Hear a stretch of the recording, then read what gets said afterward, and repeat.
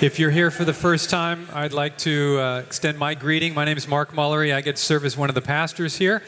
And before I bring the message from the book of Ecclesiastes, I want to give you a little preview of what's coming. In the month of August, we're going to have the sermons from Psalm 119. Now, when you hear the phrase God's Word, what comes to mind? If I just say God's Word, what comes to mind? And often we think of the Bible. Psalm 119 is one writer's reflections on God's Word and God's words. And more than that, it's really one writer's conversation with the God who speaks. And the psalmist is so overwhelmed as he considers all that God says to him that he actually can't stop writing. And so he goes on for 22 8-verse stanzas reflecting on God's law, word, precept, statutes, commandments, rules, testimonies, and promises. And so for the 5 Sundays coming next, 4 in August and the 1st in September, we're going to be soaking in each Sunday one of those stanzas, those 8-verse stanzas from Psalm 119. We'll have 4 different leaders here from our church speaking. Justin Pearson will be speaking next week, and I'll be following that. We'll also get to hear from Christo Voda and Adam Supis bringing sermons for us. So, yeah, looking forward to that. More importantly, we're going to hear this psalmist, a human being like you and me, opening up to the person who matters most, this saving God who not only creates us, but redeems us and speaks to us out of his great love. Sometimes people can feel a little maybe burdened by Psalm 119, that it's a little clinical or it's just kind of an ode to an old book, but we'll listen in and find that the psalmist is pleading with God for help and rescue, expressing his confidence in God, his need for God, and reminding himself and us who God really is. We'll get to enter into this conversation with the God who one day would come in the person of Jesus Christ and say, "My sheep know my voice," right? They hear my words, and I know them, and they follow me, and I give them eternal life. So that's what's coming in August, and then when we're done with that, we're going to start an extended series in the Gospel of Mark. So this morning, we're concluding our 8-week series in the book of Ecclesiastes, and we're in the last chapter, chapter 12, and Karen Vasegi is going to bring God's Word to us this morning. So tune your ears. Ecclesiastes 12, verses 1 to 14. Remember also your Creator in the days of your youth, before the evil days come, and the years draw near, of which you will say, "I have no pleasure in them." Before the sun and the light and the moon and the stars are darkened, and the clouds return after the rain. In the day when the keepers of the house tremble, and the strong men are bent, and the grinders cease, because they are few, and those who look through the windows are dimmed, and the doors on the street are shut. When the sound of the grinding is low, and one rises up at the sound of a bird, and all the daughters of song are brought low. They are afraid also of what is high, and terrors are in the way. The almond tree blossoms, the grasshopper drags itself along, and desire fails, because man is going to his eternal home, and the mourners go about the streets. Before the silver cord is snapped, or the golden bowl is broken, or the pitcher is shattered at the fountain, or the wheel broken at the cistern, and the dust returns to the earth as it was, and the spirit returns to God who gave it. Vanity of vanities, says the preacher. All is vanity. Besides being wise, the preacher also taught the people knowledge, weighing and studying and arranging many proverbs with great care. The preacher sought to find words of delight, and uprightly he wrote words of truth. The words of the wise are like goads, and like nails firmly fixed are the collected sayings. They are given by one shepherd. My son, be aware of anything beyond these. Of making many books there is no end, and much study is a weariness of the flesh. The end of the matter, all has been heard. Fear God and keep his commandments, for this is the whole duty of man. For God will bring every deed into judgment with every secret thing, whether good or evil. The word of the Lord. Thank you, Karen. Let's pray. Oh God, you are our Creator, and we humble ourselves before you now. Your word is open in front of us. We have just heard these words, and there is the potential for eternal things to happen because your word is living and active. Make these words to us words of delight, I pray. In Jesus' name, amen. I want to begin with a story from this book, The Generosity Project, about a man named Manoj, who is a trader, a real estate trader in London. He says, as he worked and became more successful, he says, "My success changed me as a person very, very radically. I became ruthless, I became arrogant, and friendships didn't really matter anymore. So there were a lot of friendships that I had, but money changed me so much that money was more important than people. And so people got sidelined, and the draw of money just kept on luring me to make more money. Was I happy? No, I liken it to the idea of going up to the top of a mountain. And what do you expect to see at the top of a mountain? You expect to see some beautiful scenery, a sense of, I've arrived, a sense of satisfaction, contentment. But it was never there. We got to the top of a mountain after doing one deal, and we were never happy. And so essentially, I would try and do another deal to get happier. But money just didn't bring me any joy whatsoever. Money just didn't bring me any joy whatsoever. So here is Ecclesiastes brought forward to London in 2008 is when that story takes place. Ever since Adam and Eve decided back in the garden that life would be better with them in charge instead of God, people have been looking for satisfaction and joy apart from God. And in the book of Ecclesiastes, the preacher, the Hebrew word for preacher is Kohelet, he picks up this quest. If you remember back in the beginning, he poses this question for us in chapter 1 and verse 3. He says, "What does man gain by all the toil at which he toils under the sun?" Under the sun is his way of saying apart from God. And his answer, what does man gain by all the toil at which we toil under the sun? His answer is the same as Manoj gave. Nothing. It's empty. It's vain. This author has been probing the world looking for joy, for satisfaction apart from God, and he's discovering that this quest is like trying to wrap your hands around the wind. You come up with nothing. He's anticipating what Jesus would teach when he says, "What will it profit a man if he gains the whole world, everything under the sun, and forfeits his soul?" So there really is nothing new under the sun. Generations of people have looked for joy under the sun and found it empty.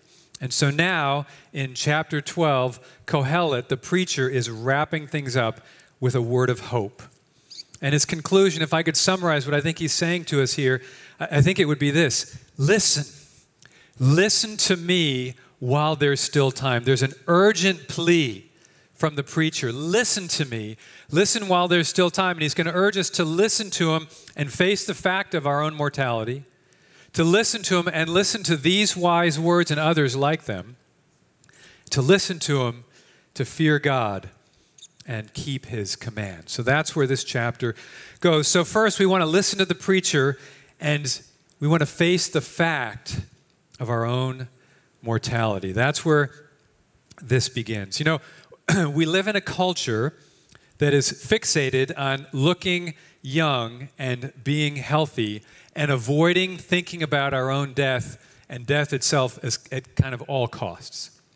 Just an article, typical article, see all the time last week. How much exercise do you need for your longest life?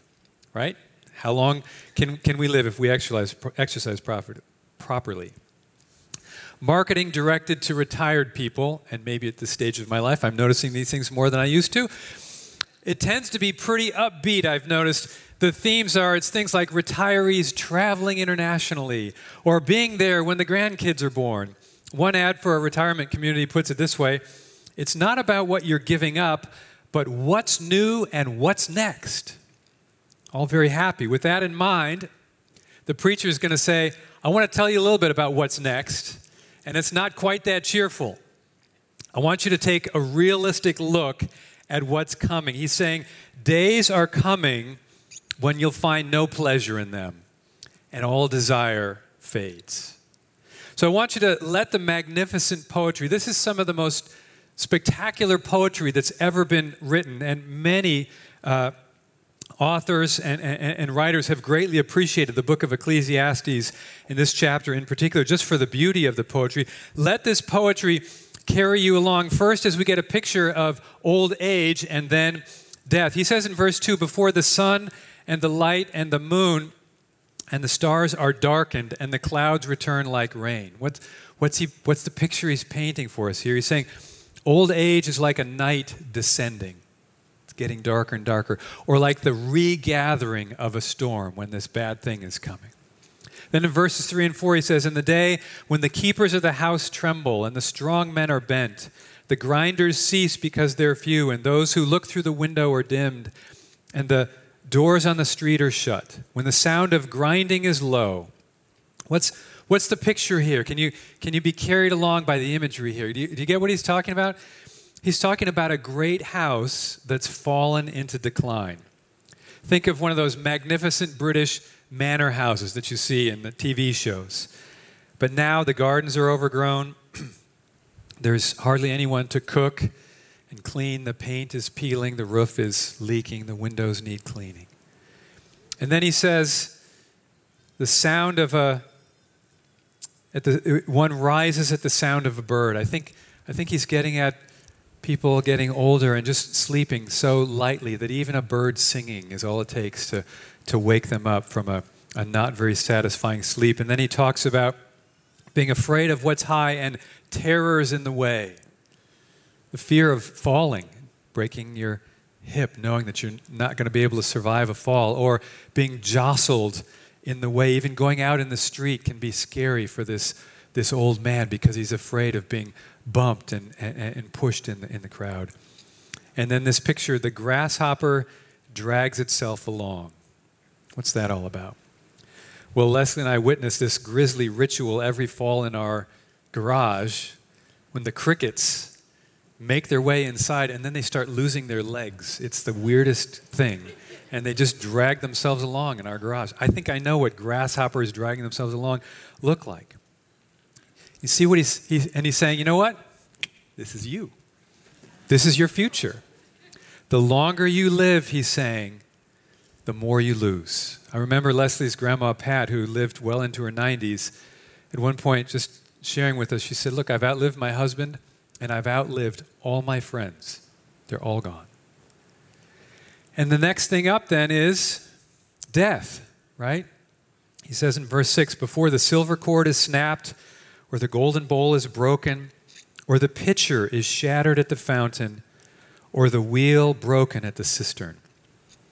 And you get these images here. I think he's talking about the body being sort of ultimately, finally broken beyond repair, beyond what it can recover from. The silver cord of the spine snapped. The golden bowl, your head, finally broken. This pitcher containing our organs and our heart can't make it anymore. Finally, the wheel, excuse me, let me get back to that phrase there. The wheel broken at the cistern. The idea our legs and hips just no longer work anymore until we're brought right back round to Genesis. God formed man from the dust, Genesis 2:7, and breathed into his nostrils the breath of life. That's where life comes from, out of the dust, by the life-giving breath of God.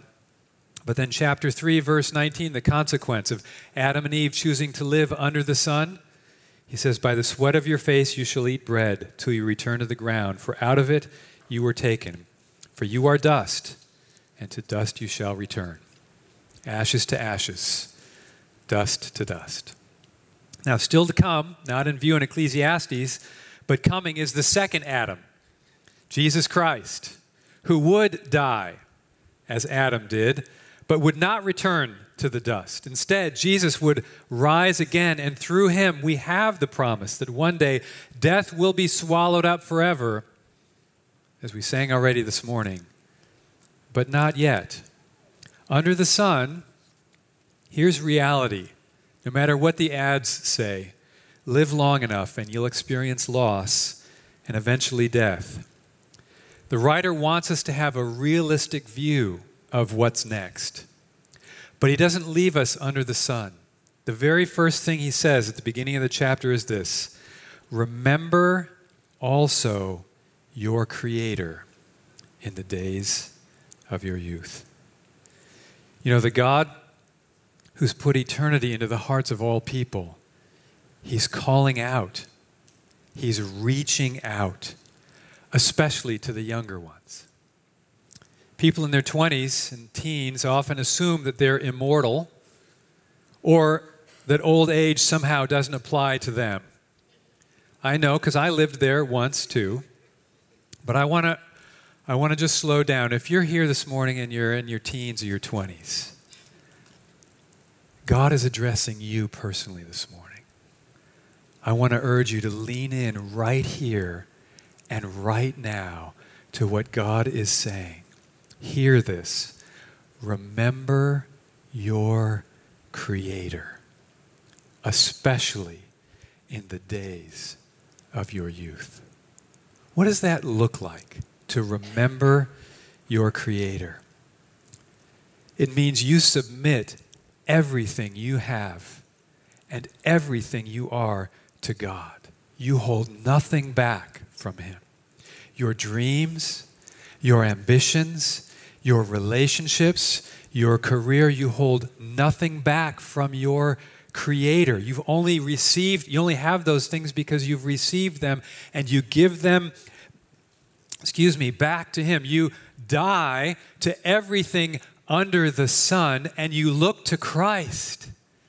And when you look to Christ, you discover that when you have Him, you have more than you could have ever imagined.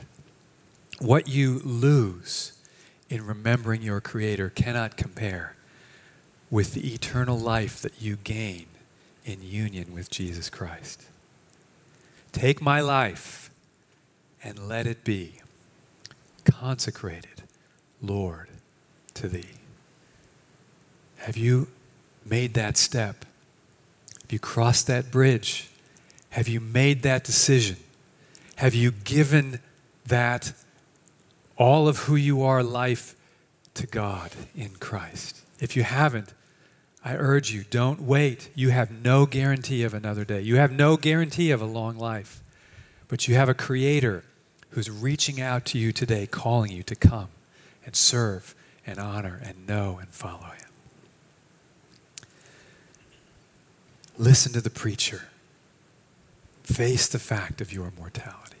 Second, listen to wise words like these. Here again, verses 9 through 12. Being wise, the preacher also taught the people knowledge, weighing and studying and arranging many proverbs with great care.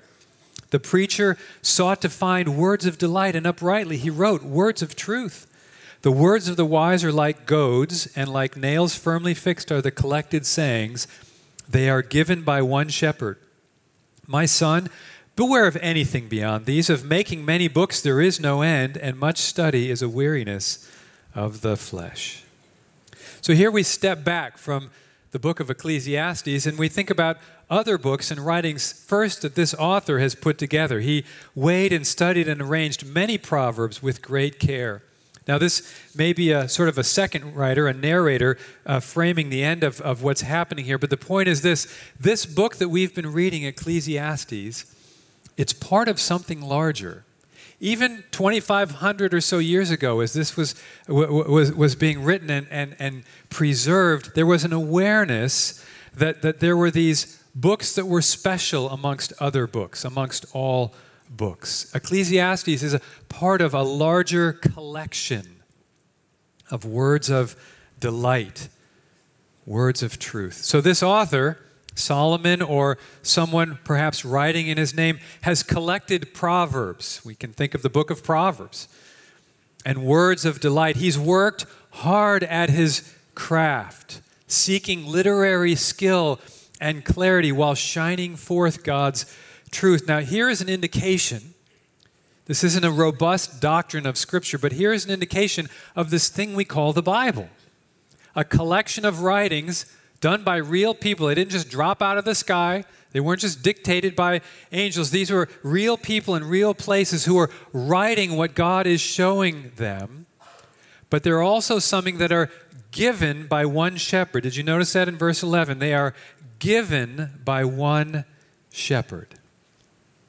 I take that as a reference to God, the good shepherd. And what's the purpose of these writings? These writings are given to God's people for wisdom, to learn truth. And did you notice verse 11? The words of the wise are like goads. What does that mean? I want to just illustrate here. When I was growing up, my sister and I fought a lot. And I heard more than a few times, "Mark, stop goading your sister." What did she mean by that? She meant stop provoking her, taunting her, needling her, poking her, and seeking any way you can to get a reaction from her.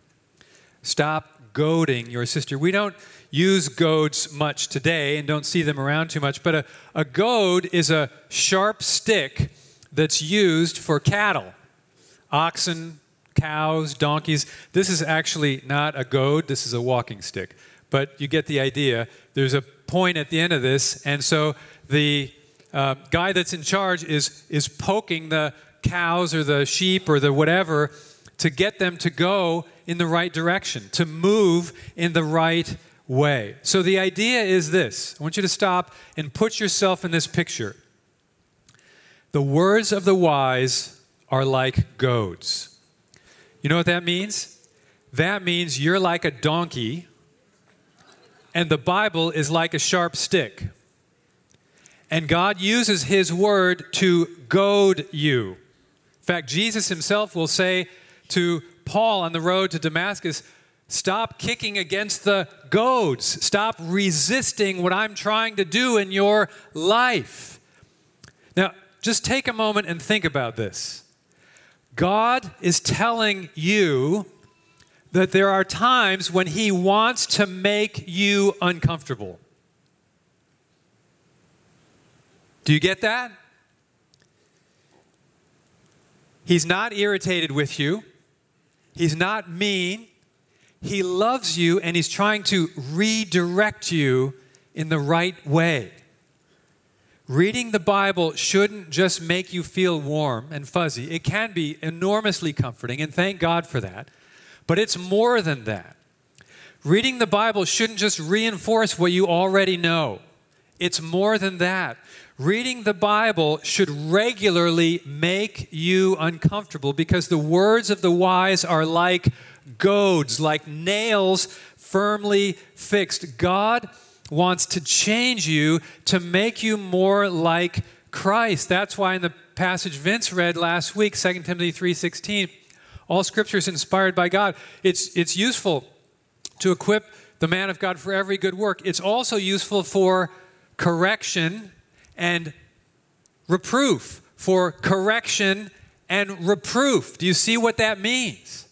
God intends to goad us with His word. So I just want to ask this morning, when was the last time you read your Bible and were goaded into changing the way you're thinking, or plans you had, or the direction of your life? The book of Ecclesiastes is a 12-chapter goad. God is poking at us, saying, listen, if you're living for all this world offers, I don't want to leave you comfortable in that place. I want to poke and prod you to get you to move to a different place. I want to poke and prod you so that your hope is not in this world. If your hope is fixed in something in this world, it can be lost. And where does that leave you? But God wants your hope to be in a city whose builder and maker is God, in an eternal covenant with a God who never dies and will bring you into a new creation to be with him forever. This one shepherd is goading us through this book. And so this means that this book, like all the 66 books of Scripture, actually have two authors. There's a human author, and behind that human author, there's one shepherd, a divine author. And that shepherd would one day show up in the person of Jesus Christ, the good shepherd who's gathering his people from every nation, tribe, and tongue, and who says, "My sheep hear my voice." Right? There are these words of delight, words of truth, wise words that we hear, and in them we hear the voice of Christ. And he says, "I know them and they follow me." And through these words, we have a relationship with him. He talks to us and we talk back to him and we follow him. He brings us into this relationship. Oh, this good shepherd, this one shepherd, has left us with words of delight.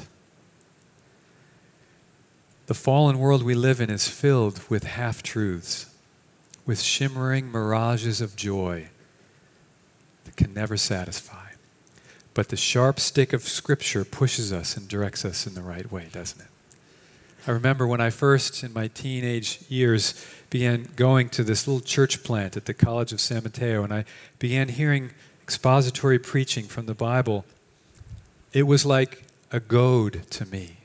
It began to wake me from my slumber, and it began to pierce the illusions of the life I was living for life under the sun. And through it, I became uncomfortably aware that I was a sinner, and there was a God to whom I was going to give account.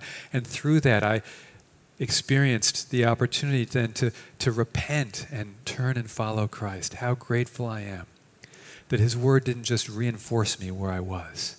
It goaded me to new life in Christ. Finally, we leave with this: fear God and keep his commandments. Hear these words again, verses 13 and 14. The end. The end of the matter. All has been heard. Fear God and keep his commandments, for this is the whole duty of man. For God will bring every deed into judgment with every secret thing, whether good or evil. Here's the end of the matter. The writer, the preacher, doesn't leave us under the sun. He leaves us with the God who made the sun. And he says, here's the summary. Here's what you need to hang on to. Fear God and keep his commands. What does it mean to fear God? To fear God is to have this reverent awe. When I was growing up, we used to go visit the family farm in Indiana, and there was a time when Bill, the farmer, had pigs, and there was just this one wire that he said was an electric fence, and we were not to touch it because that's what kept the pigs where they were supposed to be. So, of course, what do you think I did? When nobody was looking, I touched it, and you know what happened? Nothing. So, that wasn't so bad. So then I touched it again, and I held on. You know what happened? Something happened. The electricity went through the wire, and I jumped about 5 feet in the air. And I'll tell you what, I had some fear of that wire after that. There was a reverent awe. That wire had an important purpose, and it needed to be respected. And so the writer says, fear God. Give him the respect that is due him. He is a holy creator. We want to be stunned by his holiness and thrilled by his love. As a sinner, I deserve judgment and condemnation, yet through Christ I have peace with God. So I want to live honoring him as my creator, revering and respecting that this is his world that he's put me in, and I get to know and serve him here. So I want to keep his commands. I want to read his word and listen to him goad and encourage and nurture and strengthen and guide and speak to me so that I can follow him and so fulfill the law of Christ. This is the whole duty of man. Actually, I understand that the Hebrew here doesn't have that word duty in it. It literally could be translated, for this is the whole of man. Fear God and keep his commands, for this is it. This is everything all summed up in one place. Fear God and keep his commands. Why? Well, he leaves us with this thought.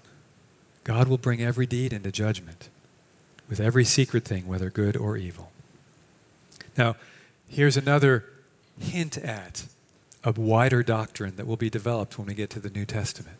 The doctrine of judgment. God will bring everything into judgment, every deed and every person. And we'll see that filled out and explained for us much more clearly when we come to the New Testament and the person of Christ. But the preacher is speaking to us urgently this morning saying this, listen, death is coming for you all, so choose this day whom you will serve. With death comes an accounting of our lives before the God who made us. Eternal life for all who belong to Christ. Eternal destruction and punishment for those who want to keep their lives for themselves and live life under the sun. So I ask you this morning, are you ready to face your Maker? Are you ready to give account for your life to your Creator? At the beginning of the message, I told you the story of Manoj and how he accumulated all this wealth but found no joy. There's a part 2 to the story. I want to just read that for you. He's writing about this time in 2008. He had accumulated all this wealth in 2008, of course, the big recession and crash, and his company, almost overnight, he said, became worthless. At the same time, his young son ended up in the hospital in a coma, and it wasn't clear that he was going to recover. There was a couple that he and his wife knew that were Christians, and they were praying for him, for them, for their son. He says, I couldn't get my head around the concept of why a couple that I hardly knew would express so much compassion and love. They prayed for my son, and they got the church to pray as well. And on the 4th day of the coma, as the doctor approached my son's bed, my son suddenly bolted upright in bed like there had been nothing wrong with him. And he started to pull away all the wires. You've got to realize I was a very ruthless businessman, arrogant. I lived a life that was very sinful in many ways. I had no time for God. I mean, money was my God. But I remember turning to my wife and saying, I'm going to go to church. I'm going to thank that couple. We're not going to their home. We're going to go to their church because they prayed for us. We're going to thank them, and we're going to thank their God. And a few weeks later, he went to that church. And you know what happened? At that church, he heard something called the gospel. He heard good news about Jesus Christ. And over time, as he heard and sorted through that news, he responded. He became a follower of Jesus Christ. And so, Manoj transitioned from somebody living under the sun to somebody remembering his Creator and ready on the last day to stand and give account to him, knowing that he could point to Christ and say, my work is finished in him. He is my only hope. Are you ready to stand before your Maker? I want to just close with just one sort of takeaway thought for this book of Ecclesiastes. Maybe you're here for the first time this morning, you're not familiar with this book, or you're watching online. Maybe you've been here for the whole series. I want to urge you and encourage you to return to this book over and over. It's a strange book. There are parts of it that are uncomfortable. There are parts of it that are confusing. There are parts of it that are hard to understand. But you know what? I've noticed something in the years that I've been a Christian. I've noticed that people quote Ecclesiastes all the time. There are these little pearls of wisdom. There are these words of delight that jump out and they sort of have Velcro and stick. I'm going to just roll through a few of those in a moment, but I want to encourage you to return to this book over and over. And even, maybe before we start the Gospel of Mark series, read the book of Ecclesiastes again, because Ecclesiastes sets us up for why we need the gospel, for why we need rescue and eternal life in Christ. But there are words of delight here. Let me just roll through a few. Vanity of vanities. All is vanity. This book goads us to think about eternal things, to think about the end of things. I've learned from reading this book, sometimes when I have people in my life that are not Christians, just to ask in light of Ecclesiastes, hey, how's your life working out? Are you happy? Are you satisfied? Because we know that God has put eternity in every heart. And maybe God will use a goad like that even to awaken hunger for God. Verse 9 of chapter 1 says, there's nothing new under the sun. Now, if there's nothing new under the sun, this can be enormously comforting, especially in a technological age where we're told everything is new and unprecedented. Turns out everything isn't actually new and unprecedented. Turns out there's actually nothing new under the sun because human nature hasn't changed. Came across this sweet little article by Jen Wilkin in which she was talking about how the book of Ecclesiastes has been such a great gift to her as a parent. Because in this parenting is hard, she's saying, and it seems like everything's changing and we're being told everything's unprecedented, but she says, the book of Ecclesiastes has helped me realize as a parent, these aren't unprecedented. The waters are not uncharted. The eternal God looks down on this generation and he sees no new problems. Not only that, he stands ready, as he always does, to be faithful to this generation and all generations. Oh, what a word of delight. There's nothing new under the sun. For everything there's a season and a time for every matter under heaven, and he makes everything beautiful in its time. Ecclesiastes widens our perspective to see that God is sovereign in every season of life. We may not understand everything he's doing, but we can know the God who's doing it. I love chapter 7 and verse 2. Better to go to the house of mourning than to go to the house of feasting. So when we have the opportunity to go to a memorial service, it's an opportunity to prepare for our own death and to live now so we can die well then. Who can make straight what the Lord has made crooked? We like to think that we're in control of our lives, but we're really not in control of very much, are we? And so we can entrust our lives to the God who is in control, who is our Creator and our Redeemer, and who is making everything beautiful in its time. And finally, I leave you with this one. Everyone should eat and drink and take pleasure in all his toil. This is God's gift to man. And living this side of the cross, we have an even greater reason for joy, don't we? And so Paul can write in Philippians 4, rejoice in the Lord, the risen Christ, always. And again I say, rejoice. So I want to encourage you to make friends with this book and return to it from time to time. And don't be surprised if words of delight stick with you and you find that you're able to carry them around profitably in the days ahead.